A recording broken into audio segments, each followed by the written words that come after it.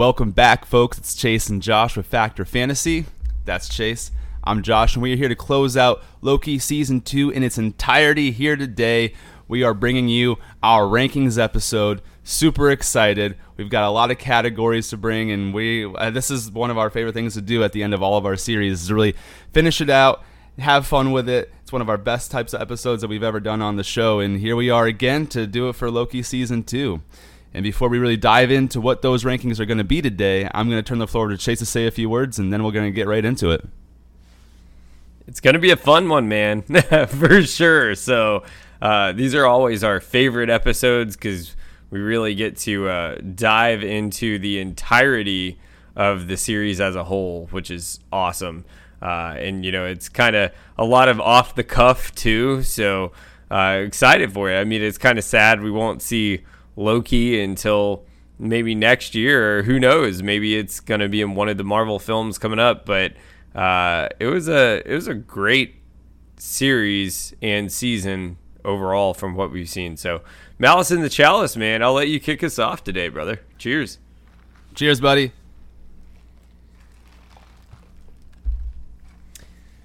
All right, so to start out today, we are going to dive into our first category. We're going to rank our listed episodes from our, I want to say least favorite, because we all agree that the Loki Season 2 is pretty good overall. So I hate when I say least favorite as if like it's terrible. But we're going to rank it from the one we enjoyed the least to the one we enjoyed the most. And so for me, to go back here and start at my number 6 episode, I am going to give the number 6 ranking to Episode 1. Episode 1 was a good starting place, but it left a lot of questions, of course, that they got answered later on, but it was almost confusing in a way. Let's just say you only watched the first episode of Season 2 and you didn't continue on right away. You'd be a little bit confused of like, okay, well, how did this happen? Like at the very end where Loki magically got pruned right at the right time and you didn't see who pruned him or how he got to that spot. So it had left a little bit of questions, which is good. As the series unfolded, as the season unfolded, it answered it, and that's exactly what you wanted to do.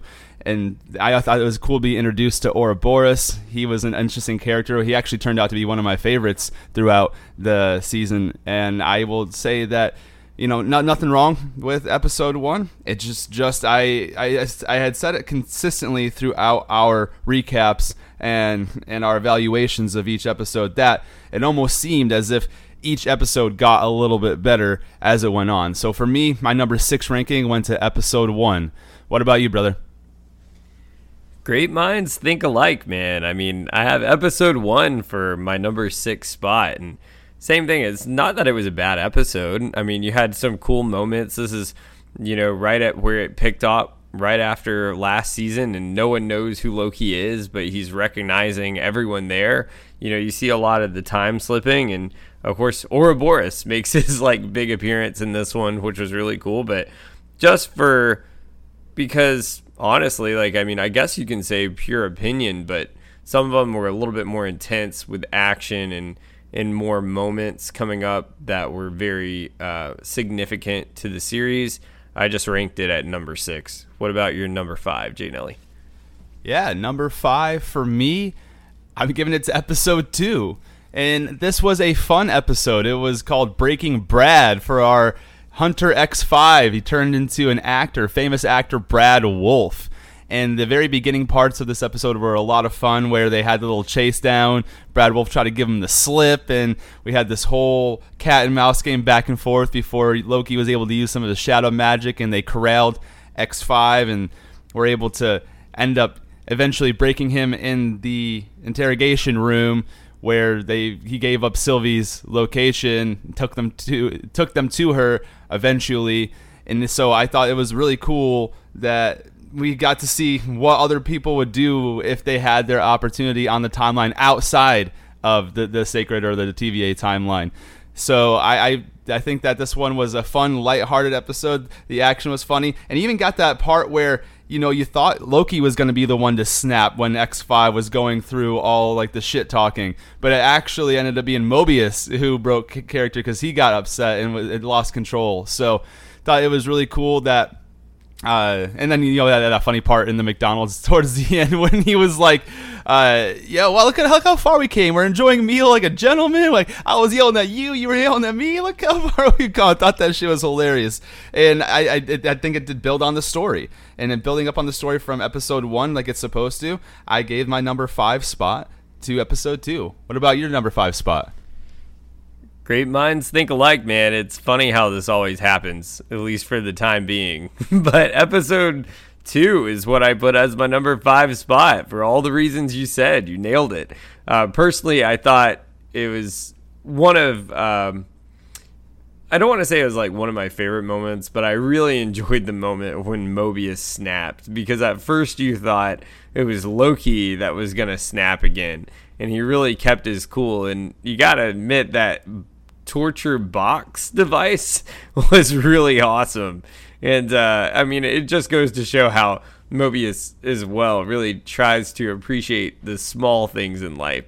Like as he was talking to Hunter X5, just like you said, like he was eating fries, like just enjoying a nice meal together. Meanwhile, Hunter X5 is like in his jail clothes. So I thought it was great, man. So episode 2 is number 5 for me. What about your next one, brother? Yeah, my number 4 spot, I'm going right up the line up to this point. I'm going to episode 3. I thought episode 3 was really cool because we got a little bit introduced to the different timelines. I mean, obviously we got a different timeline last episode with Brad Wolf, but now we're going back into Chicago. And we get to meet up with our guy, Victor Timely, for the first time. He's kind of a swindler. He's got all these great inventions and ideas. And thought it was really cool how they were like presenting, and he was showing a little bit of a mock-up of how things were supposed to work, but the technology hadn't quite caught up with the times just yet. And he's sitting there selling it to the guy who was really rich and ended up screwing him over, and they ended up having this whole escape and trying to get away. And then Sylvie makes an appearance, tries to take Victor Timely out, and Loki and them have this big battle on the damn Ferris wheel. I thought the whole dang episode was really cool. It definitely was a build-up. We finally found a variant of He Who Remains, which is going to be integral to the storyline. Oh, at least it was up until, who knows what's going on with Marvel now. But I thought it did, again, pick up more from episode 2. It had more action. It built on the storyline, and it was a really good episode. So for me, my number 4 spot went to episode 3, man. What about you? I see. Yeah, this is where ours differ just a little bit. Not much, because you're going to give me a really hard time for this. My number 4, I put episode 6. It was good, and you had a lot of really good moments there with Loki saving the timeline. And you had that moment where his horns grew, and you got to see the, I guess the iconic outfit of him in his king on the throne costume, I would say. But I mean, there was nothing wrong with this episode. I truly enjoyed it, in the full circle moments that I mentioned last week on how, Loki, it was really a full circle moment for him because he sacrificed selfishness of what he wanted to be with his friends, so that way they can go back to the timelines where they would live a happy life. And you had that badass moment where he was fighting Sylvie, and really you can't change the future, but he chose not to kill her because he's not a killer, he's not a murderer, at least right now. From before, he's definitely changed a lot, right? But for that sheer reason, just because personal preference, I guess, and I think it really threw me off, the jump through a bunch of hundreds of years. I put it at number 4 for episode 6, so is what it is. I'm not expecting everyone to like that, but this is my rankings, not yours. Back to you, Jay Nelly. Yeah, I think you're a little wild for that one. That's pretty low for episode 6, but that's okay. To go into my next here, my number 3 ranked spot, I gave it to episode 5. I thought episode 5 was cool because this is the one where after the events from the previous one, I don't want to give it away because, rankings and all, but it was after the big little mindfuck happened. This is the first time where in this rankings I did not go in chronological order. I flipped it, and I went with episode 5 here for my number 3 spot. And I thought they had really cool Easter eggs. They had the whole Escape from Alcatraz comparisons. I thought that was really cool. Even used the right names for like Frank. And then we got to see where everyone was on the timeline, like on their regular path, what their life was like. We had B-15. She was a nurse or some sort of medical practitioner in some way, shape, or form. We had Ouroboros, who wanted to be a best-selling author. He was writing books and trying to check out his own books at the library and buy his own stuff. Thought that was hilarious. Then we had Mobius. He was a jet ski salesman. I thought that was really cool because that really brought us back from season 1 of Loki, where he was always talking about the jet ski. And then we also ended up grabbing Sylvie. She was doing her little McDonald's work as well, still being employee of the month over there at Mickey D's. And I just thought this episode was really cool. And then it was really important and integral to the storyline because at the end of episode 5, Loki learned how to time slip. And when he learned how to time slip, I shouldn't say he learned how to time slip, he learned how to control his time slipping is a better way to put that. And that really leads to the events of what's to come, not only further on in this season and series, but also probably in other future works of Marvel. So episode 5 was super important, but there was just a couple episodes I liked a little bit more.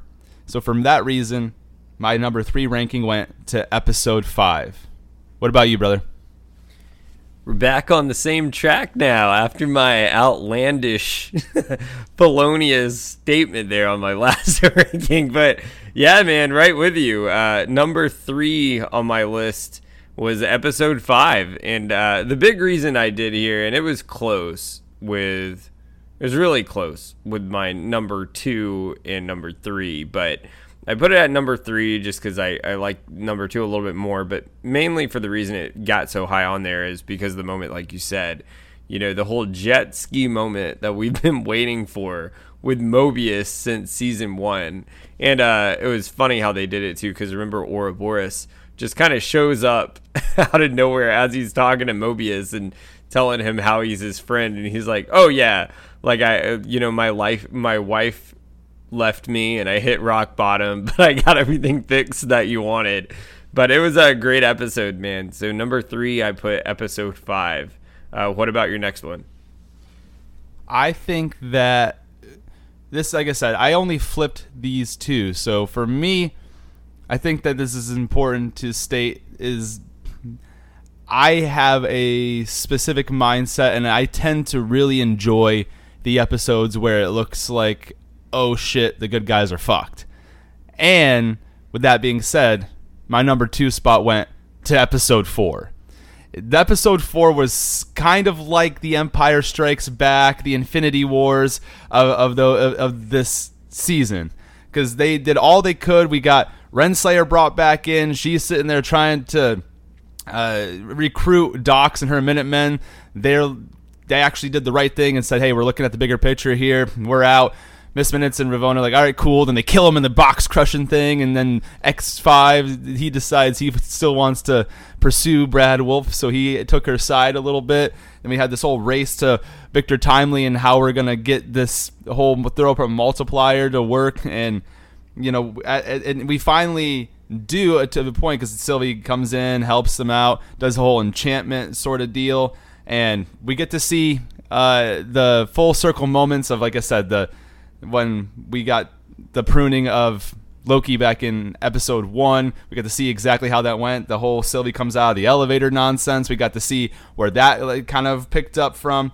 So episode 4 had a lot of this all built together, and you had this whole real excitement. You're like, yes, okay, they're doing it. And then we get out there, and all of a sudden, he steps out on that gangway. I'm talking about Victor Timely, and he ends up getting burst into ribbons. And then all of a sudden, they have no shot to stop this thing from exploding. And then finally, the loom explodes. And then everything starts to end. And the screen cuts to white. So you don't even know how it ended at this. You're like, holy shit, did everyone just die? Like, we had a whole good plan. Like, everything went to plan. And they were just too late. And that's why, until we find out a little bit later that really didn't matter. But in any event, that was the whole thing. Is we have this plan. We were successful in building all this stuff. We got the temporal aura scan. The doors are unlocked. We got the whole throughput multiplier with the prototype that Victor Tomley put in, and so that way we knew that this was gonna jump right into the loom and spread the rings open, and we were gonna be good to go. Except when he stepped down there, immediately dissolved into ribbons, and then they were like sitting ducks. They had nothing to do except stand there in shock and awe as everything ended and the screen cut to white. So I thought that was fucking awesome. If you like watch that, you think everything is gone to shit, and you are left with what the hell are they going to do now? And so it was actually very close between this and the one I ranked number 1. I almost put this as number 1. It was a very, very close ranking for me. But for all the reasons I just went over, episode 4 got my number 2 spot. What about you, my man? Great minds think alike. This is crazy. We're picking up trends because I feel like recently when we've done rankings episodes, we've been getting pretty much on the same page here because that's exactly what I have. Number 2, I got episode 4 for that same reason. And everyone knows me on this show. Like, I'm the Sith Targaryen, so I love it when the bad guys win because I think it's non-traditional. If I had it my way, Anakin Skywalker would have cut Obi-Wan down. Unfortunately, it didn't go that way. But for exactly all the reasons Jay Nelly said, I gotta put this one at number 2, especially for that moment where Miss Minutes, one of my faves, decided to basically kill everyone in the entire room. And I think it's personally a plot hole, but you never heard from Hunter X5 again, but I'm assuming he just became a celebrity superstar. But you nailed it. All the exact reasons I put as number 4, so I won't go beat a dead horse, but it was a badass episode, man. What's your number 1? I think I might know. Right? There's only one more it could be. Yeah, my number 1 spot goes to episode 6. And this is actually funny because I hope everyone realizes, and if you've watched and listened to our show from the beginning, we never go over our rankings together before we present them live. So when we're presenting our rankings, it's stuff that I don't know what he's going to do. He could have done it in a complete opposite order. I have no idea. So the fact that they aligned up this well is kind of crazy. And on top of that, it just seemed as if you and I flipped 1.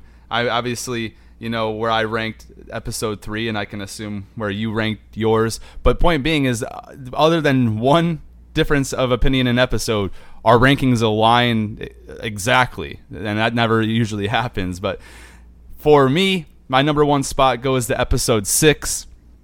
The reason it goes to episode 6 for me is simply because it tied everything together so well, and you really got to see Loki and his character progression when he finally makes a decision to do something not for himself. He's always been that selfish deity that wants to be king, wants to rule over everything. He even tried so many different ways to still make sure he could kind of not have, like he wanted everything to, he still wanted what he wanted, and he wanted his friends to survive and all that, and he didn't want to be alone.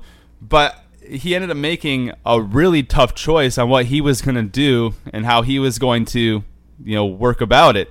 This whole episode, he ended up going back in time to learn everything there is to know about engineering and mechanics and physics. He kept time slipping back and back and back. You even got to the point where the screen said centuries later, because he asked Obi and Casey and Victor Timely how long it would take if he needed to know everything that they know about physics, mechanics, and engineering. And they're like, well, it's going to be centuries. So he's like, all right. So he took all those centuries to learn, thinking that all they really had to do was make sure that they got there with enough time to shoot the multiplier into the loom and widen the loom.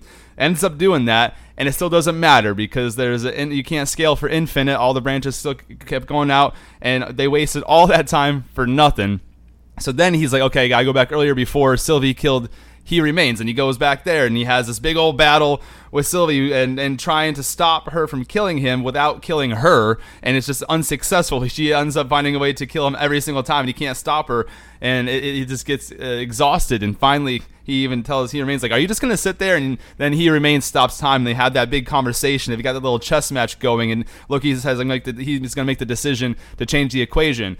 And what he had to do, he went back in time to that first episode in season 1 of Loki, where he sat down with Mobius, and Mobius was going through his whole life story trying to break Loki down, and he ended up telling Loki the story about how they had to kill an 8-year-old boy, and he hesitated for a little bit, and in that hesitation it caused branches, and other hunters died and things because he couldn't make that choice, so he had to figure out how he was going to live with it.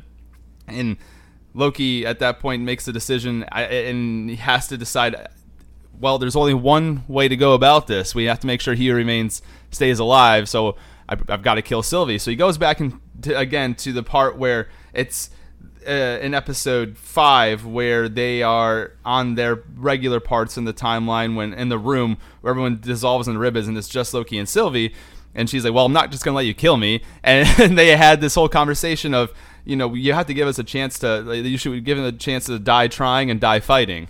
And I think that changed Loki's mind in that moment, because from there, he time switches back to the original point where they're trying to get to the gangway and throw a multiplier through the loom, and then he walks out himself. He walks straight through, and this is part where all his clothes strip off, and he's got the Asgard armor, the antler helmet, and he ends up with his magic destroying the loom himself and grabbing all the branches and sitting down, and all of a sudden now he is the king on the throne holding all the damn ribbons there. But it wasn't the way he thought, but it was the biggest sacrifice he could have made and the most selfless sacrifice he could have made, an action that he took. And all of that together to give them all a chance did something for somebody else other than himself. And that character progression he had from where we saw him in the first Avengers movie, where he sent an alien army to New York City to try to take over Earth, it was just an amazing run of I don't even say full circle, but of where he's come and how far he's really grown as an individual. So for all those reasons, there was no choice for me but to put episode 6 at my number 1 spot.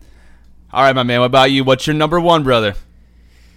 Episode 6 was good, but not as good as episode 3, baby. Let's go. We're stepping back to 1893 Chicago, motherfucker. It was badass, guys. You had the whole fight with Sylvie in like the Ferris wheel. You had the newspaper as they're coming in. Let's start from the whole beginning, right? You had Ravonna Renslayer delivering what was in like an envelope or a package of some sort to Miss Minutes. Didn't know what it was. We find out that comes in full circle later on. And Miss Minutes is there, where you almost wonder if she set up this plan from the beginning, because you see in the newspaper when Mobius and Loki gets there that the town has been terrorized by some sort of ghost. So after the Ferris wheel incident with Sylvie and Loki, they wind up getting away because Miss Minutes is so awesome, turns into the ghost clock. They escape. Then right when you think like the episode is going to slow down, they go all the way back to Victor Timely's like lab thing. Even after, you find out he's been working on some like weird chairs and stuff, and they kind of catch up for a minute. But then in the lab, you have this like showdown that happens, right? With after Renslayer's been cut off from the boat because Miss Minutes and Victor Timely decide to do their own thing and just straight up, just betrayed her, really, is what you can call that. But then you have this showdown with Ravonna with the prune stick coming after Victor Timely, gonna mess up the entire thing. Miss Minutes, after she confessed her love for Victor, didn't see that one coming. That threw me for a loop. But Mobius and Loki get there, but they're not going to be able to stop Ravonna, and Sylvie comes in to save the day, and we've kind of been wondering what's going on with Sylvie at this moment, and we haven't seen her at all, really, after she's been left over by the Ferris wheel. Comes out of nowhere with like a sword facing Ravonna. They get into it, and she still makes the decision to let Victor Timely go through the time door. And then, of course, Ravana gets sent to the He Who Remains timeline, but it was fucking awesome. Same reason, same sort of idea why I ranked episode 4 as number 2, because I always love it when the bad guys win. And you can't really say they won in this instance, so it was kind of like a draw because Sylvie saved the day. But that's only because Sylvie's good graces are technically the bad guys still would have won because her ass would have killed him again. She would have killed He Remains and Victor Timely, and then we're in a much worse situation, and everyone's that's pretty much it at that point. So for that reason, episode 3. That was great. That took my number 1 spot. You want to go through your rankings, Jay Nelly? Yeah, man. So to bring it back to the ranked order of episodes for myself, I ranked episode 1 at number 6, episode 2 at number 5, episode 3 at number 4, episode 5 at number 3, episode 4 at number 2, and my number 1 spot went to episode 6. What about yours, man? My number 6 spot, I have episode 1. Number 5, I have episode 2. Number 4, episode 6. Number 3, episode 5. Number 2, episode 4. And for my number 1 spot, episode 3, because Sylvie saved the day. Back to you, Jay Nelly. All right, man. Let's move on into our next category. This one's going to be kind of fun. We are going to be ranking the timelines that we saw on screen. And we've never done a timelines ranking before, even though we've covered a few different works in the multiverse. So this is going to be really interesting. So since I was the one to start us off with the last category, Chase, go ahead and start with your number 5 ranked timeline. Number 5, people will probably disagree with me on this too, but nothing against it. I thought it was good, but I just put like the present day timeline, or maybe you'd call it the sacred timeline. It's the post TVA destruction timeline. So the one where Loki gets everyone together. I didn't think anything was bad about it. It was really cool. It played a lot of significant importance. Probably one of the most important timelines. But this is not a ranking of most important timelines, and that's why it came in last for damn sure. Back to you, Jay Nelly. You're so disrespectful. Oh, I'm upset about Same that. Same thing with number 6. Maybe I should have put episode 6 a little lower on my list.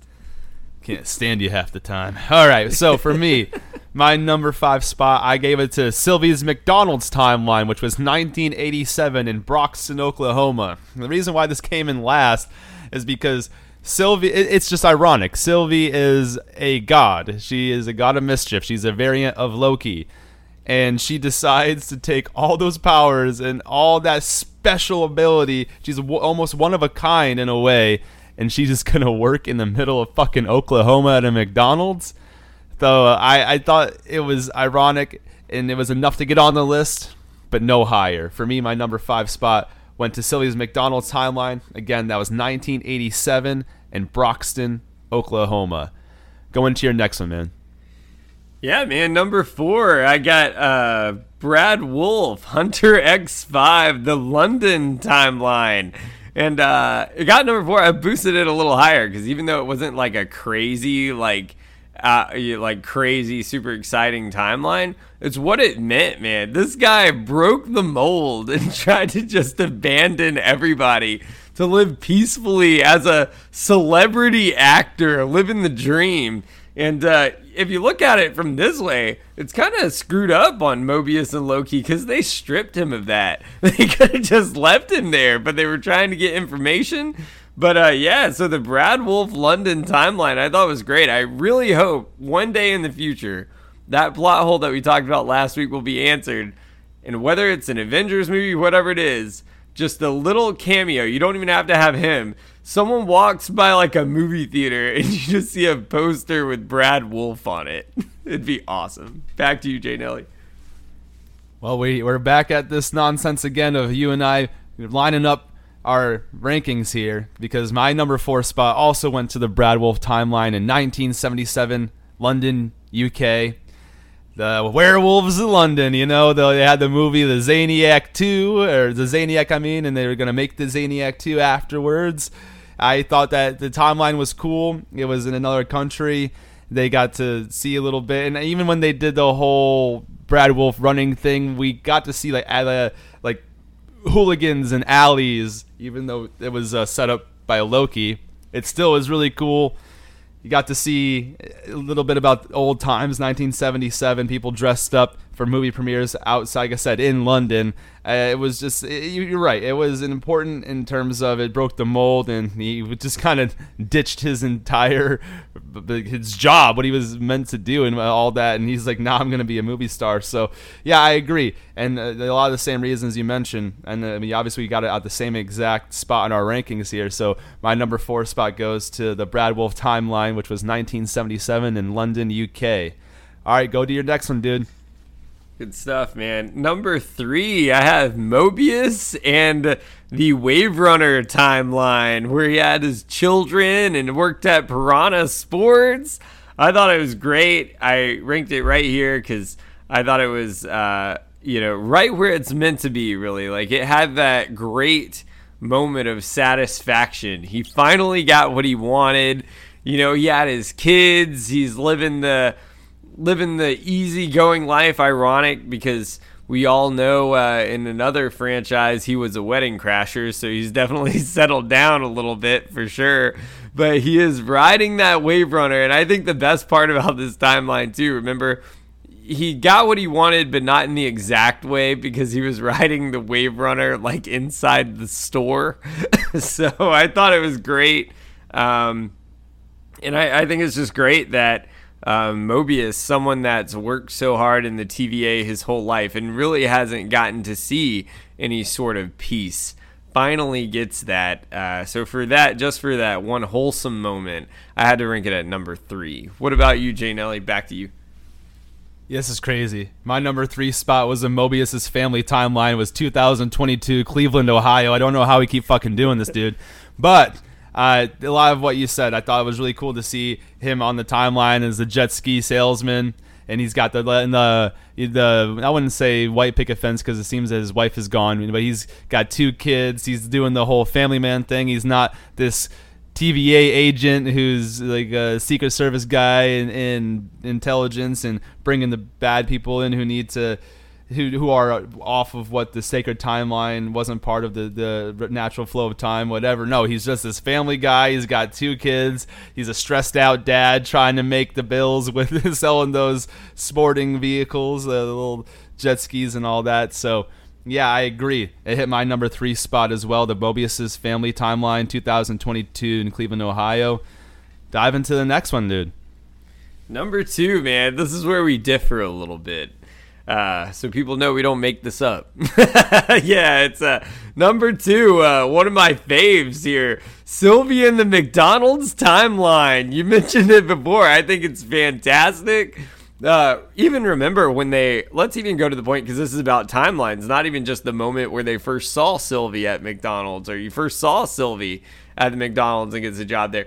Mobius shows up and like looks around and like it's great. He's like, you know, would you like a McDouble with a large fry or whatever? And we mentioned how he was eating with Hunter X5, but it really shows in this timeline. I loved it because even when Loki went back to Sylvie to try to get the whole band back together, really, remember, they even go to the bar that was in the McDonald's timeline, and she was telling him, you know, basically like, is it that this is the way you want things to be to save the universe, basically, or is it you're wanting your friends back? And you had that big moment from Loki there, and then he left. Remember, he left. He didn't come back with her at first, and then she went into the record store. And the record store, that's when things got crazy, and she realized, you know, she had to go help save the universe. So for all those reasons, and just think about it this way, just like you said, one of the most powerful gods, a variant of the god of mischief himself, a literal variant of that, loves working at McDonald's. Like, I think that's great. That's fantastic. And that's the true dream right there. That's the dream, right? That's what they all say. So, how about you, Jay Nelly? Back to you, brother. Yeah, so to move into my number 2 here, my number 2 is the Victor Timely timeline, the 1893 in Chicago. I thought this was awesome. It got very close to being my number 1. It was a coin toss between this and my number 1 spot. But the Victor Timely timeline here in 1893 in Chicago was great. We got to see the World Fair. We got to see back then what the technology was like and how Victor Timely was trying to push the envelope, but the tech wasn't caught up with how forward thinking his mind worked. We got that Ferris wheel, we get the battles there, and it reminded me those people with the mustaches and the top hat. It was really cool. It was literally a step back in time when we got to watch this 1893 in Chicago. They had the little tents. It's almost like the circus. Like I said, it was a World Fair, but then Miss Minutes comes out as a ghost clock. They even had the old newspaper printings and got to see that. I just really thought it was an interesting and unique build on what the timeline was like back in 1893. Because you think about that. Obviously, everything we've gone through so far. Obviously we've done more in season 1, but in terms of season 2, this is as far back as we got. We're not even in the 1900s, we're in 1893, so it is old and it was cool. I like I said, it got very close to taking my number 1 spot, but it ended up falling at number 2 for me. 1893 Chicago, Illinois, Victor Timely's timeline. Give us your top spot, my man. Perfect timing. How ironic is that? 1893 Chicago gets my number 1 spot. It's amazing how close we were on these. And really the exact reasons you said. Not only is it one of my favorite moments in the entire series, and I ranked it as my favorite episode, but it was super cool seeing it, the old costumes and how everything was. I really enjoyed. Remember when they first went to Victor Timely and found him? Even Renslayer found him first, and they followed along. He was doing that like show, and it was almost like in a circus in a way, right? And you had all the people trying to do the bidding to try to get the loom, the temporal loom, and everything. So it was just really cool. Like everything that you had, the Chicago World Fair that was set up. The entire environment was just really awesome. It makes me want to go do like a Gatsby party or something like that. It was really awesome. So with that, you want to run through your rankings list, Jay Nelly? I'm going to go into my number 1 spot. My number 1 ranked timeline for myself was the post-TVA initial destruction timeline, where nobody remembers Loki, and it's everybody on where they were supposed to be before the TVA on their timeline. Like I said, we had B-15 as some sort of medical practitioner, whether it was a nurse, doctor, whatever it may be. We had Ouroboros trying to be a best-selling author. We had Casey escaping from Alcatraz. I thought all these were really cool and important because you got to see, and Mobius, again, with him being a family man, we got to see where all of these people in the TVA got taken from and what their lives were actually like before the TVA. So I thought that was really cool. And the fact that Loki had to convince them all of a completely separate reality and bring them all together, I thought that was awesome. I thought that it was really unique on how they brought that in. And I thought the timeline itself, it was pretty close to modern day. I believe it was 2022. So it was close to modern day. The timeline is, we can really relate to it, obviously being here in 2024. It wasn't that long ago. And we got to see exactly who these people were before who they were when this series started, and their TV agents, and we got to understand the timelines a little bit better and how they were taken from their initial timeline. So for me, my number 1 spot goes to the post-TVA initial destruction timeline where nobody remembers Loki. And so I'll let you go ahead and take your 5 through 1 of the top 5 timelines. Nice. And that's why I ranked the one you ranked number 1, number 5, because no one remembers, because I almost didn't remember you had that one. That's why. Just kidding. Anyways, back to it. So number 5 for me, I put the post-TVA destruction timeline. Number 4, the Brad Wolf London timeline. Number 3, Mobius works at Piranha Sports and has a family timeline, if that's what you want to call it. Number 2, Sylvie works at McDonald's timeline. And number 1, Chicago 1893 timeline. What about you, Jay Nelly? Yeah, for me, for the top 5 timelines, number 5 went to Sylvie's McDonald's timeline, which was 1987 in Broxton, Oklahoma. My number 4 spot went to Brad Wolf's timeline, which was 1977 in London, UK. My number 3 spot went to the Mobius's family timeline, 2022, Cleveland, Ohio.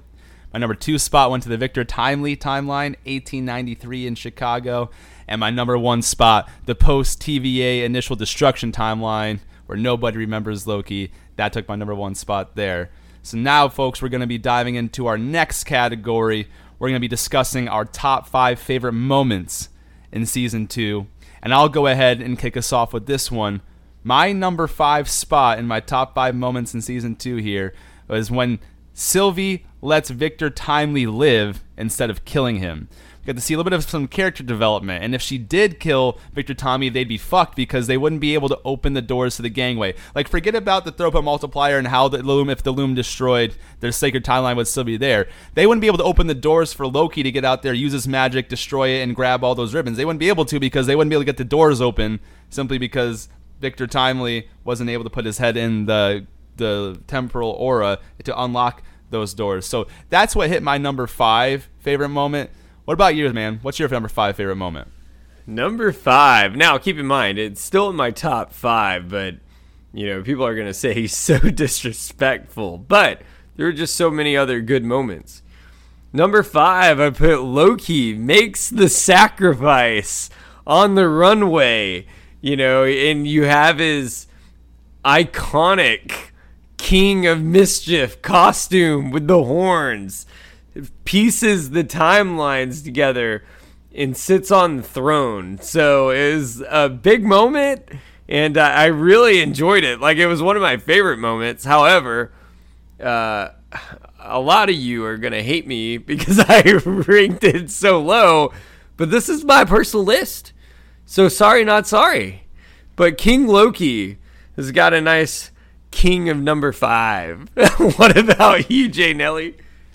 Moving into my number 4 spot, my number 4 favorite moment was when Dox and her Minutemen make the ultimate sacrifice and choose a painful, horrific death over joining Ravonna Renslayer. Thought that was a really difficult choice for them to make. They knew it was going to happen. They knew it was going to fucking crush all their bones and all of them destroyed together. The mix of snapping the body parts and, it's gross. But they chose that over joining Renslayer, and that deserves a lot of credit. So for that reason, that hit my number 4 spot. What about you, my man? Number 4, I have the moment. A lot of people won't even think about this moment too much, but I put the moment where Mobius snaps against Hunter X5.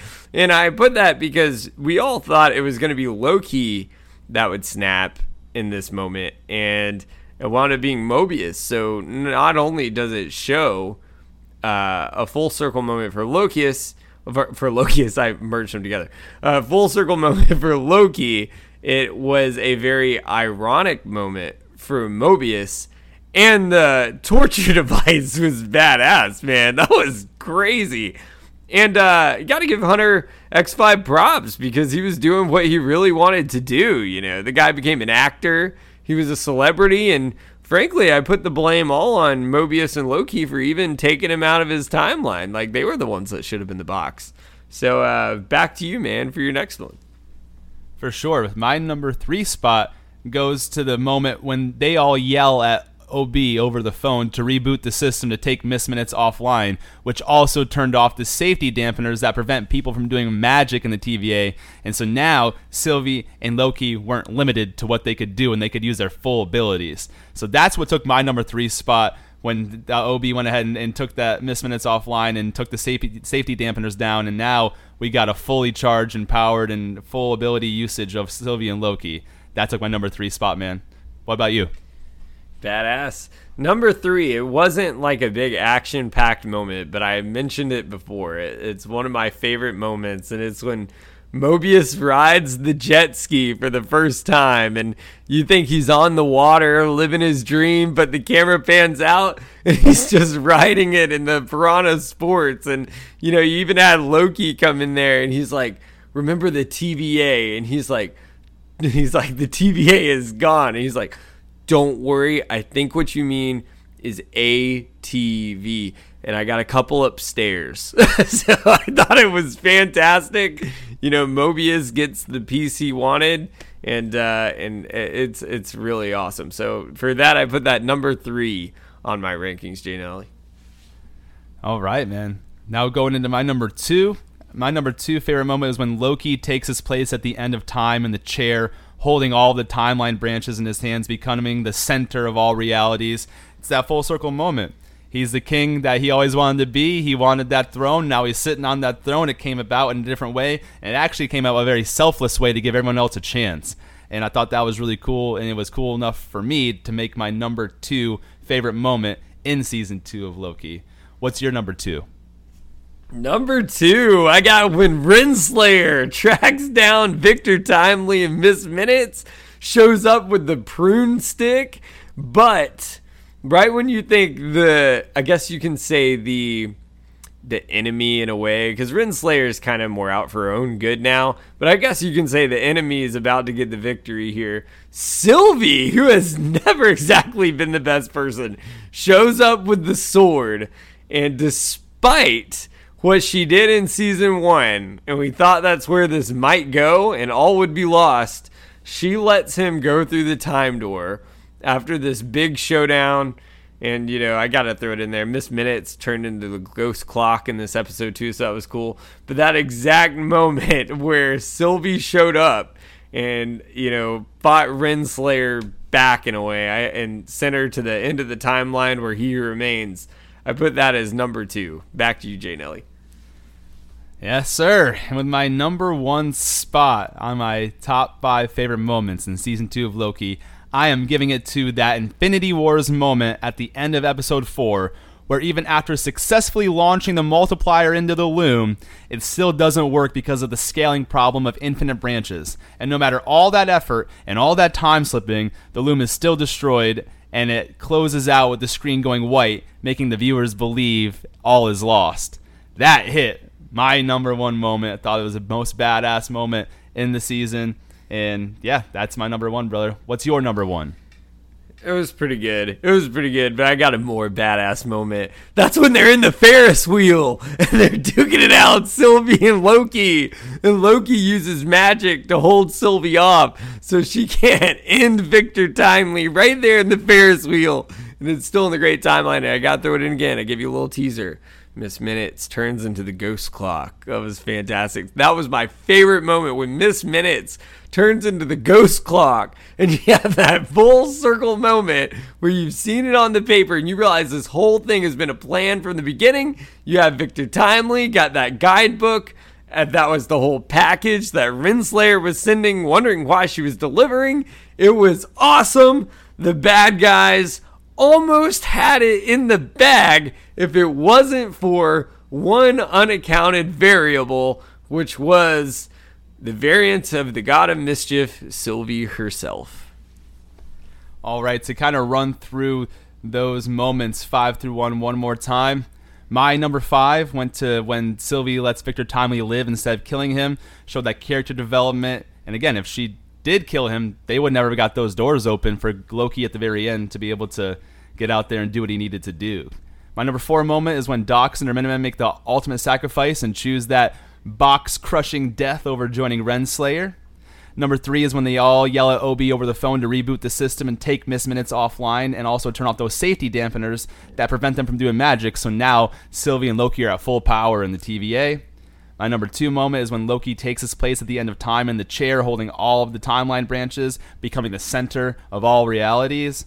And my number 1 moment was that end of episode 4, where everything looked like it went to shit, because even after all those attempts and finally getting it successfully into the multiplier into the loom, still didn't matter because you can't scale for infinite. And then that shows the ending of all of it turning white, looking like the end of all, before we figure out in the following episodes how they go and fix that. So those are my moments 5 through 1. Go through your moments 5 through 1. Number 5, I got Loki makes the sacrifice for his friends and everyone in the entire universe. You have that moment where he has the iconic time, I guess you can say the King of Thrones costume there. And, everyone got put back into their peaceful timelines. And Loki saved the day. Number 4, Hunter X5 being tortured. And Mobius goes off the rails when he was the one you thought would never, in the words of Mobius, has someone that wants to see that what he can do to make him tick. Well, we saw with Mobius what it takes to make him tick there. And then number 3, I got Mobius rides the jet ski, seeing a Mobius pattern. Number 2, Renslayer tracks down Victor Timely and Miss Minutes, and Sylvie saves the day and makes that full circle moment, lets Victor Timely go, but shows up with the sword. You had that big showdown. And number 1, I have Sylvie and Loki are fighting in the Ferris wheel while Loki's trying to hold her off. So Victor Timely, she doesn't kill him again. And Miss Minutes, the ghost clock, the full circle moment from the newspaper. The plan was always there. That's my number 1 moment, J. Nelly. All right, well, let's jump into our next category. It's going to be the top 5 villains in season 2. And since I started us off with the last category, Chase, go ahead and give us your number 5 villain in season 2. Top 5 villains. I don't have anything I guess against this one. Just I couldn't really rank this person any higher on my list because they played a role, but they weren't very impactful as much to me. But I put Dox. Remember in the beginning, she issued the agents to go after Sylvie. She definitely played a role there. I just feel like, in my personal opinion, I feel like we saw her a lot more last season, and there were villains here that definitely did some worse stuff. I always like the villain. So, I put Dox as number 5. What about your number 5, Jane Nelly? I also put Dox. And one of the worst things that she did in this season was she bombed 30% of the timelines, killing countless of people. So yeah, that was a huge villain move. But the reason why she can't rank up higher on the villains category is that she did turn it around, and she made the ultimate sacrifice when Renslayer came back and tried to gain her as an ally. So she turned out to be a hero at the end, even though she was a villain at the very beginning of this season. So because of that, Dox hits my number 5 spot. What about your number 4? Number 4, I put He Who Remains. I mean, you would think I would rank that higher, right? Based on how prominent of a role he is. But keep in mind, Victor Timely is not the villain. It's He Who Remains. And we saw him during that battle with Sylvie in that episode where Loki kept trying to stop her. But we didn't see him as much as we've seen him in the past. And of course, just based on really just messing up the entire thing for everybody and how intellectual he is, I put him number 4 on my list. What about your number 4, Jay Nelly? Number 4 for me, I put Hunter X5, Mr. Brad Wolf himself. He was a little bit of a little shyster, He had the whole plan, went along with the whole bombing of the timelines, but he didn't want a part of it, so he just decided to break off and do his own thing as Mr. Famous Actor Boy, Mr. Brad Wolf. And then even so, he's kidnaps Victor Timely when Timely's trying to have some hot cocoa, just so that way they can get a leg up. He actually decides that he's not going to sacrifice himself with the rest of Dox and her Minutemen, that he's going to join Renslayer, but he still doesn't do a whole lot. So that's why he doesn't get any higher on the villain list for me, but he does take my number 4 spot. What about your number 3 spot? Number 3, great minds think alike. I got Hunter X5. And it's funny how our rankings are very close usually. I thought about putting him at number 4, and then just literally recently, I decided to bump him up the list just a couple nights ago because he literally abandoned his entire team. Like, I think it's great. I mean, I think it's great. Not that I'm all for betrayal, but I think it's great he pursued his passion and his dream and took the peaceful route. However, bro just fucking abandoned his entire squad. So for that, man, I mean, that's as, I hate to say it, but that's as low as it gets. You just left your boys high and dry, man. So number 3, I got Hunter X5. What about your number 3, Jay Nelly? Yeah, number 3 for me, I gave it to Ravonna Renslayer. I debated putting her a little higher, but I think that the other individuals I have are more impactful with their villainry, or so to speak. Just made my own word up there. But, you know, her, she sat there trying to kidnap Victor Timely. She gave the order to get all Dox and her Minutemen killed after they wouldn't join her. She's been a villain since the very first season. It was almost the plot twist of season 1 is Renslayer was the bad guy after all, and she's been on the run, and they just had a hard time stopping her. And that's a lot of what they've done and how they had to get to the point where Loki was able to, you know, grab all those timelines. A lot of it was having to stop Renslayer along the way. She was the thorn in their side consistently. And like I said, she probably would have been ranked higher if I didn't think 2 other characters had a more villain impact than Renslayer did. So for number 3, I put Ravonna Renslayer. What's your number 2? You know what I was thinking when you said that? Who gave you the order? Who gave you the order? Oberyn motherfucking Martell still making his appearance. Anyways, great minds think alike, man. This is crazy. Ravonna Renslayer as number 2. And, you know, she really is like, I mean, in season 1, I think she definitely played a much larger role, but exactly everything you said. I mean, she tried to kill Victor Timely. She showed up with the prune stick.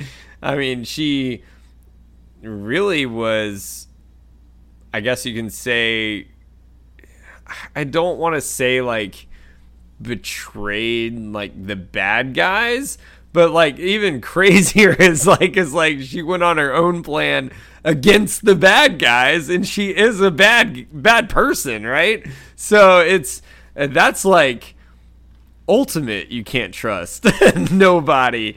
So I mean, for that reason, and you know, she went with the plan with Miss Minutes for a while, and there's just so much she's done to make an overall impact on things going in a negative way that, yeah, I had to put her at number 2. So back to you, Jay Nelly. My number 2 spot I gave to Miss Minutes. Miss Minutes, from all forms and all around, just was causing problems for everyone. She can shut down the technology. She has the information from He Who Remains. She knows what's happened in a lot of these different timelines, and so she can orchestrate a lot and really be a blocker for the good. You remember how that she shut down the entire system? None of their temp pads are working, and they're sitting there trying to save the loom here. They think they're on the clock, and Miss Minutes is like, no, I'll show you the real clock. I'm the real motherfucking clock in this bitch. But anyways, Miss Minutes was badass. She even decided that she was gonna fall in love with a real human. So you had that little confusion with the artificial intelligence. Is, you know, are we gonna end up seeing this in real life? You know, is AI gonna start coming in more human-like? Who knows? But yeah, Miss Minutes just every turn was thwarting the good guys until finally OB was able to reset and reprogram Miss Minutes to just be what they had the intention of her to be, just an assistant artificial intelligence piece to the puzzle that is the TVA and keeping it running smoothly. But before that, she was really tough, and she was given orders and just really orchestrating a lot of stuff on her own, which is really scary, seeing as how she's not even a sentient being. She's artificial intelligence. But for me, she took my number 2 spot on the top villains in season 2. Give us your top spot, my man. I think you know where it is. Miss Minutes, the orange clock. And just like you said, man, I mean, I think it's very dangerous and conniving of her to come up with her own plans. I mean, think about it. She had that whole plan set up when Renslayer was going off on her own. So she was just like moving pieces on a chessboard, just making sure it lined up properly. So Victor Timely got the package, even up to the point where she basically convinced Victor Timely to let them go solo and cut her off on the lifeboat. And then they get there together and she's over confessing her love, which I thought was really strange. But the fact that she set these whole plans up, even to the point, I always say the ghost clock, not to mention not to beat a dead horse, but we saw it on the newspaper, so we know it was a plan, and you kind of always thought in season 1, like, maybe she's just like you said, like, she was fine the way she was programmed to be, right? Like, she's just more of, like, AI technology that was set up to guide people and give you the knowledge you need and kind of be, I guess, your guide, right? Your helpful guide, like your Pokedex in a way. Well, she definitely wasn't a Pokedex because she took those fucking Tim pads and turned them off and left everyone basically on their own. I mean, she's just, I ranked her number 1 because even though it's not like she showed up with like a prune stick and started pruning a bunch of people herself, she's very dangerous with what she can do, and she proved until she was reprogrammed there's no way she could be trusted. So I put number 1 as Miss Minutes. Back to you, Jay Nelly.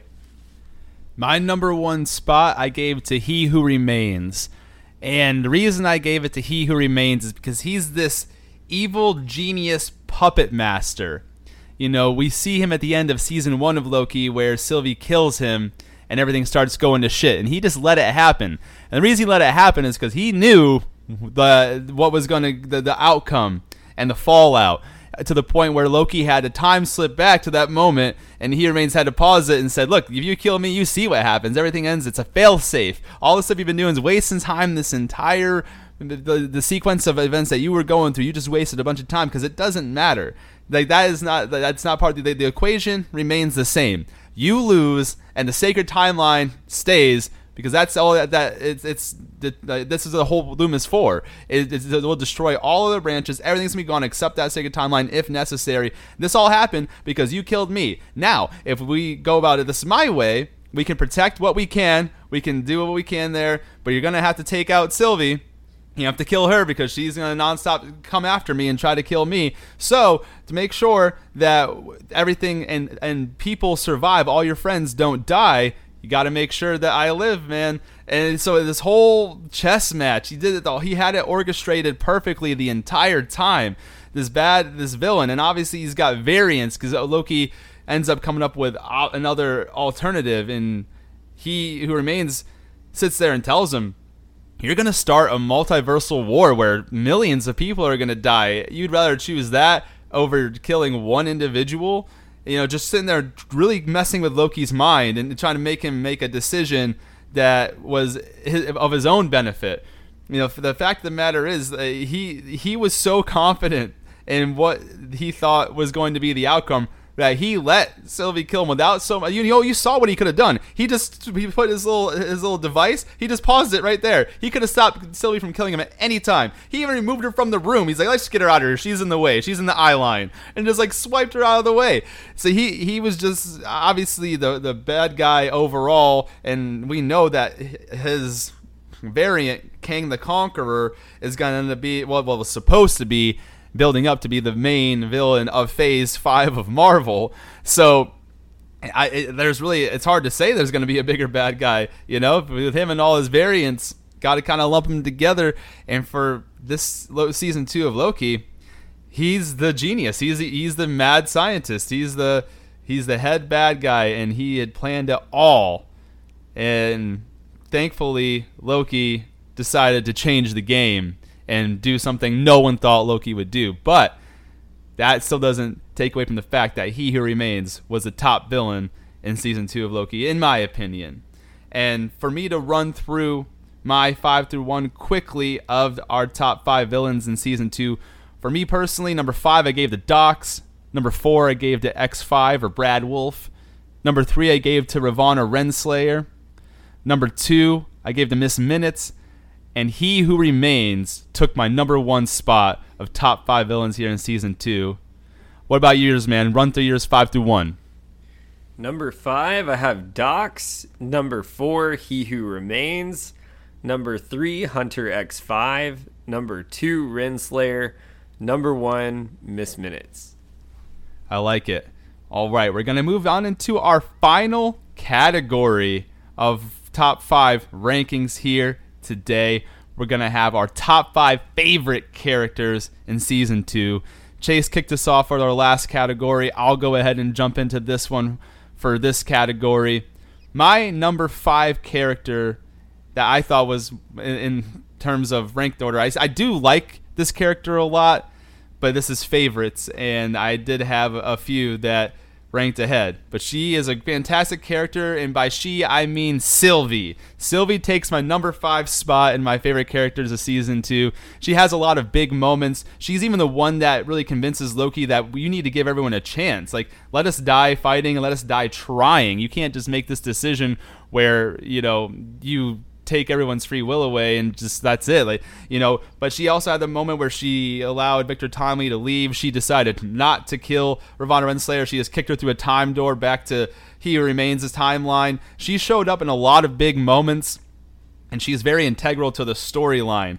And again, I thought it was wildly ironic that she is an actual god in the Marvel Universe, and she decided that her life's happiness would be working at McDonald's.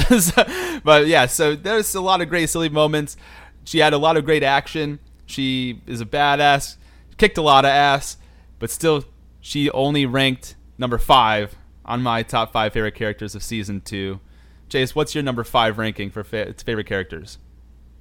Number 5, I put Hunter X5, ironically, and I put him there just because I think it was great. Really, I mean, I don't think it's great he betrayed people, but at the same time pursued his dream and became an actor. And, I mean, I really don't agree that they should have tortured him like they did.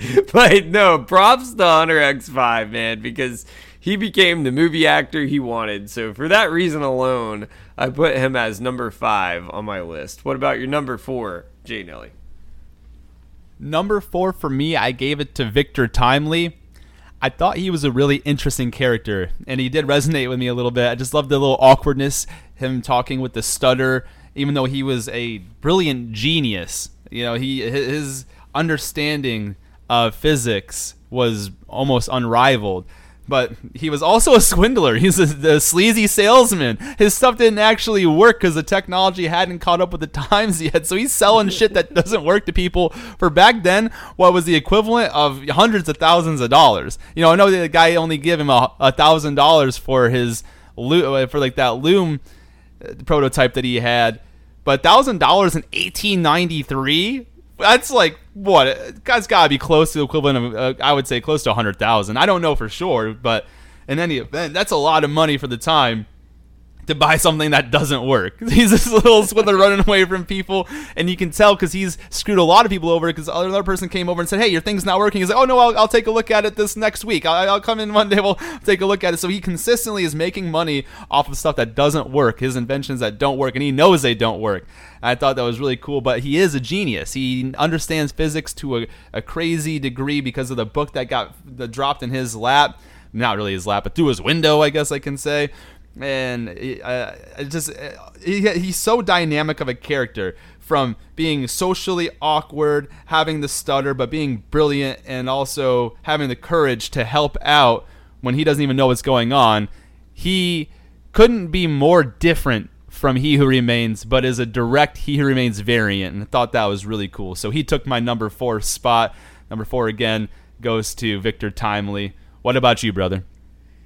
Number 4, I put Miss Minutes. And yeah, she's one of my favorite characters just for the fact of she's a conniving, I mean, you can really say like even worse than a swindler, traitor. That's exactly what she is. And the fact that how dangerous she is, can come up with her own plans. But also, because she's not even an entity, she can change forms. She turned into the ghost clock. But she came up with all these different plans on her own. And she's just so unpredictable that I had to put her on my list. So number 4 was Miss Minutes. What's your next one, Jay Nelly? Moving into my number 3 spot, I gave it to Loki.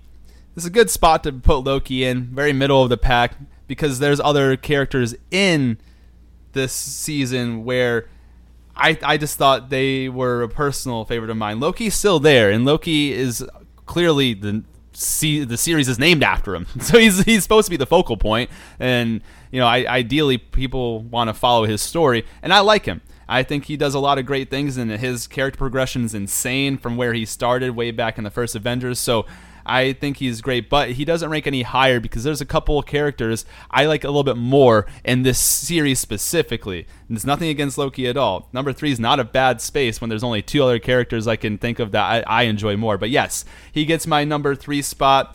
He is integral to the storyline, makes a lot of hard decisions, and obviously without him, a lot of shit's fucked, right? So, let's give Loki his flowers. At the same time, he hits number 3. And and it's like we say, it's our personal favorites here. So some people are going to be like, really? That's pretty low for the primary character. And I get it, but I'll give you my reasons on my other ones that I ranked a little bit higher when we get there. So for me, my number 3 spot went to Loki. What about you? Number 3 went to Mobius, man. Mobius is my guy. And just because, all the work he did in the TVA, but then when we found him in his timeline, he finally got what he always wanted all along, was just to live a peaceful life riding a jet ski. But then he even made that decision to go with Loki and take the risk to protect his own family.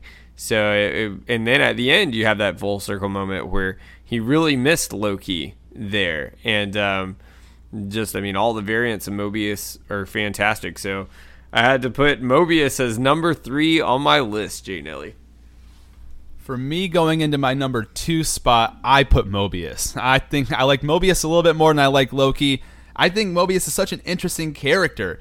When this whole series started out, the fact that Owen Wilson is the one portraying Mobius, he does such a phenomenal job. He's such a good actor. His timing and his delivery with his lines is almost second to none, dude. He does such a great job. Like, I'm captivated everything that Mobius says and how he, like I said, you're on the edge of your seat every time he talks, because he's going to say something cool, and just the way he goes about it, he's got that cool sense of humor that really, it's almost self-deprecating but kind of fun. He tries to build other people up. He's just, I don't know how to explain it, but I just really, really enjoy Mobius's character, and he's someone that doesn't have any special powers. He's not a god. He can't do magic. He's just an older guy sitting there trying to keep up with supernatural abilities of multiple people and just trying to keep pace. And, the fact that he's so well respected and is able to really, everyone does take him into account when they're going over stuff, and they do listen to him and value him. It speaks a lot to who he is and his character. And also, obviously, it is fun to see, his whole thing about the jet ski coming full circle, and that's what he was doing on the timeline, selling those vehicles, and he's got 2 in his garage and all that. So they did a good job in the writing for Mobius, but I think Mobius's character is phenomenal, and I really enjoy him. And like I said, Owen Wilson specifically, I don't think anyone could play that character any better, dude. So for me, Mobius hit my number 2 spot. What's your number 2 spot? Number 2, I put Loki, the god of mischief, man. And just for everything he's done, in the words of Jay Nelly, did a 180, not a 360 this time. He's turned a new leaf, and now we see the good version of Loki. And even towards the end, when he was time slipping, comes back into the table with Mobius, and he's like, I want to know what makes, you want to know what makes me tick. And then it's kind of like now, like, we want to know what makes Mobius tick, and we found out. And it's really is a beautiful character arc, is what I would say, of how Loki was. Because if you look way back, just like we mention all the time in Avengers, and the true villain he really was looked at and how he slowly progressed, but it really took until his own series to make this change. Like before, he was really more of like one of those kind of straggler characters that really looked out for his own, and now he's looking out for his team with that ultimate sacrifice he made of becoming king of the timelines, really, is what you can say. And so for that reason, Loki's my number 2. Back to you, Jay Nelly. Yes, sir. For my number 1 spot on my top 5 favorite characters in season 2 of Loki, it is going to Ouroboros. My man, Ouroboros. No. Yeah, dude. OB, he was such a fun character. The introduction to him, talk about someone who, without him, they're screwed, man. Loki never learns all there is to know about physics and engineering and mechanics without OB. OB is a genius. He builds stuff that would take most people decades and centuries and lifetimes to make. He does it in 40 minutes. He's an absolute genius. He wrote the TVA handbook. Everything there functions because of him. And he's so awkwardly funny. Dude, he's just such an interesting character. He sits there and asks for an autograph when the shit's about to go explode. He's like, "Oh, Victor Timely, I just love this. Can you inscribe my handbook?" Dude, he's hilarious.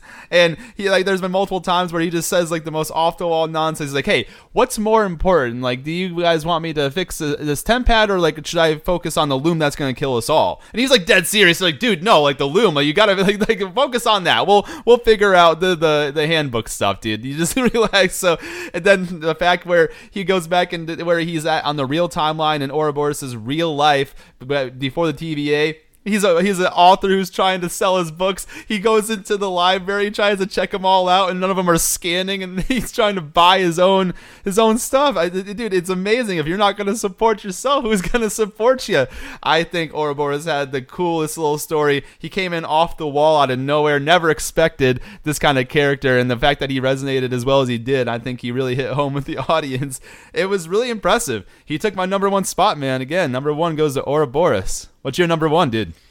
Yeah, man, I thought great minds were going to think alike, but apparently they will not. Number 1 is Sylvie. Let's go. Sylvie saving the day. Always. Even though they had to track her down, let's think all the way back to the very end. She's the one that showed up in the elevator. She chose to come on back. She could have just dissolved in the timeline at the record store, but she didn't. She chose not to kill Victor Timely again. Granted, you can say she's the one that got them all in this situation, but if it wasn't for Sylvie, they would all be in a gigantic mess. And, just the way she is, like this powerful variant, but she's in on her own, right? And I would say that she's one of the most unique characters I've ever seen. She kicks ass, she's intelligent, and in the end, she still wants to work at McDonald's. So I put Sylvie as my number 1. Go through your ranking list, Jay Nelly. Yes, sir. All right. To rank my top 5 favorite characters in season 2, 5 through 1.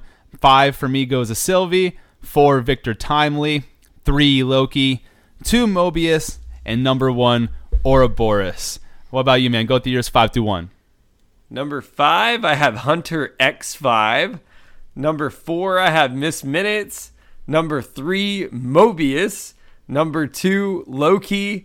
And number 1, Sylvie saving the day. Back to you, Jay Nelly. Yes, sir. And that completes all of our categorical rankings. But before we dive out of here today and move on from Loki season 2, I got one thing that I want to do real quick. There's something I just haven't been able to do in quite some time, and that's play the Great Debate card. Throwing that down here, the Great Debate card. What I want to debate with you here before we close out, I want to ask you who the MVP of Loki season 2 is. For the MVP on my end, man, that's easy. That's hands down someone you're not thinking of. I mean, I kind of might know who you're thinking of, but it's definitely not what the audience, our fans here, are thinking. Sylvie, MVP, baby, let's go! Greatest character in the entire series. She's intelligent. She wants to work at McDonald's. She's powerful. She saved the day because in the very end, Ravonna Renslayer was coming after everybody, and she showed up with the sword, and she could have killed Victor Timely in front of everybody, and she chose to let him go through the time door. If Victor Timely gets stabbed by Sylvie and she does it again, and she doesn't make the choice on her own to go against her own previous wishes, then everyone is screwed again, even though she's the one that got them into this situation. Doesn't matter. She's her own MVP because she created the game. She created the chessboard. It goes to Sylvie, most valuable player, most valuable character, most valuable variant, most valuable in the entire multiverse series goes to Sylvie. What are your thoughts, Jay Nelly? I will say Sylvie's a very important character, but she's not the MVP, man. What could have happened here? To answer the question, it's not close. The MVP is Loki. And the reason why is because when he learned how to control his time slipping, everything changed. So he could realistically go back to that time. If you, in your mind, if Sylvie chose to kill Victor Timely, he could have kept time slipping back to that time and stopped her from killing him. And he could have done it, whatever he needed to do. He nonstop went back so many times and tried to find so many different ways to make sure they all survived and that it all worked out. He went back in time, learned all there is to learn about physics and engineering and all that great stuff. It took centuries to learn it. And then when they saved the loom, it still wasn't enough because you can't scale for infinite. The loom broke anyways. So then he goes back and tries to stop Sylvie from killing Who Remains, has this big conversation with him, realizes he's got to kill Sylvie or else it's all fucked. Then he goes to talk to Sylvie. Sylvie does give him a little bit of her mindset on how she believes that they should have their own option to fight and die on their own, and that they need a chance to do so. So what's he do? He changes the entire equation. He over there, time slips back, ends up going through the doors, breaking the loom, and grabbing all of the branches. Without him, none of these branches survive. It's all dead except the sacred timeline anyways, and all these people and all their lives are just gone without Loki. And he sits there, he makes the ultimate sacrifice. His story comes full circle. He now is sitting on the throne. He is the king, not in the way that he thought, but in the way that matters. They all have a chance to survive and fight and find variants and take them out because Loki made the ultimate sacrifice, grabbing those branches, using his magic to keep them alive. They're all there because Loki made a tough choice. He is the MVP in my eyes. Agree to disagree, man. And in my words is, he went all the way back to the He Who Remains at the very end of the sacred timeline and couldn't stop Sylvie then. So if Sylvie chose to kill Victor Timely, who's to think he could stop her then? Which means, who's to think he could slip back there? Maybe he couldn't. Maybe he would never figure out his time slipping. In the end, it's all about Sylvie. Yeah. But agree to disagree, sir. Agree to disagree. Sir, Loki, he is now the god of the realities, and he became the god he needed to be. He said, I know what I want, and I know the kind of god I need to be. And now he's that guy holding the realities together. Without him, it's all gone to shit. But in any event, that was, I think that is a great place to kind of leave off for the day. That these rankings episodes are always super, super fun. And if this is your first time joining us, we really hope you enjoy what you heard today and stick around. If you have been here from the very beginning, thank you for continuously being the shields that guard the realms of fantasy. If you want to follow along and find us, we're online everywhere. We're on Instagram @OfficialRidiculousPatronus. We're on TikTok at Ridiculous Patronus. We've got our backup Instagram at fact_or_fantasy. Backup TikTok at fact_or_fantasy. We got a Facebook fan page, Chase and Josh Factor Fantasy. We're on YouTube, Ridiculous Patronus. We're on Twitter, RP Factor Fantasy. We're on Snapchat, RP Factor Fantasy. And we do have our own website, ridiculouspatronus.blogspot.com as well. So please leave written reviews, give us star ratings, leave comments. Whatever, all the engagement that you provide us is super important to us here on this show. So please continue to do so. Click like, subscribe, and follow along. And then in terms of the podcast, where you can find the podcast, if you're an Apple user, you can find us on Apple Podcasts. If you're an Android user, you can find us on Google Play. We're also on Spotify. We're on Amazon Music. We're on Audible. We're on Stitcher. We're on Acast. We're on our host site, Podbean, iHeartRadio. Wherever you get your podcasts, Chase and Josh Factor Fantasy are there. We are out for the day because this has been another ridiculous production. Chase and Josh Factor Fantasy signing off.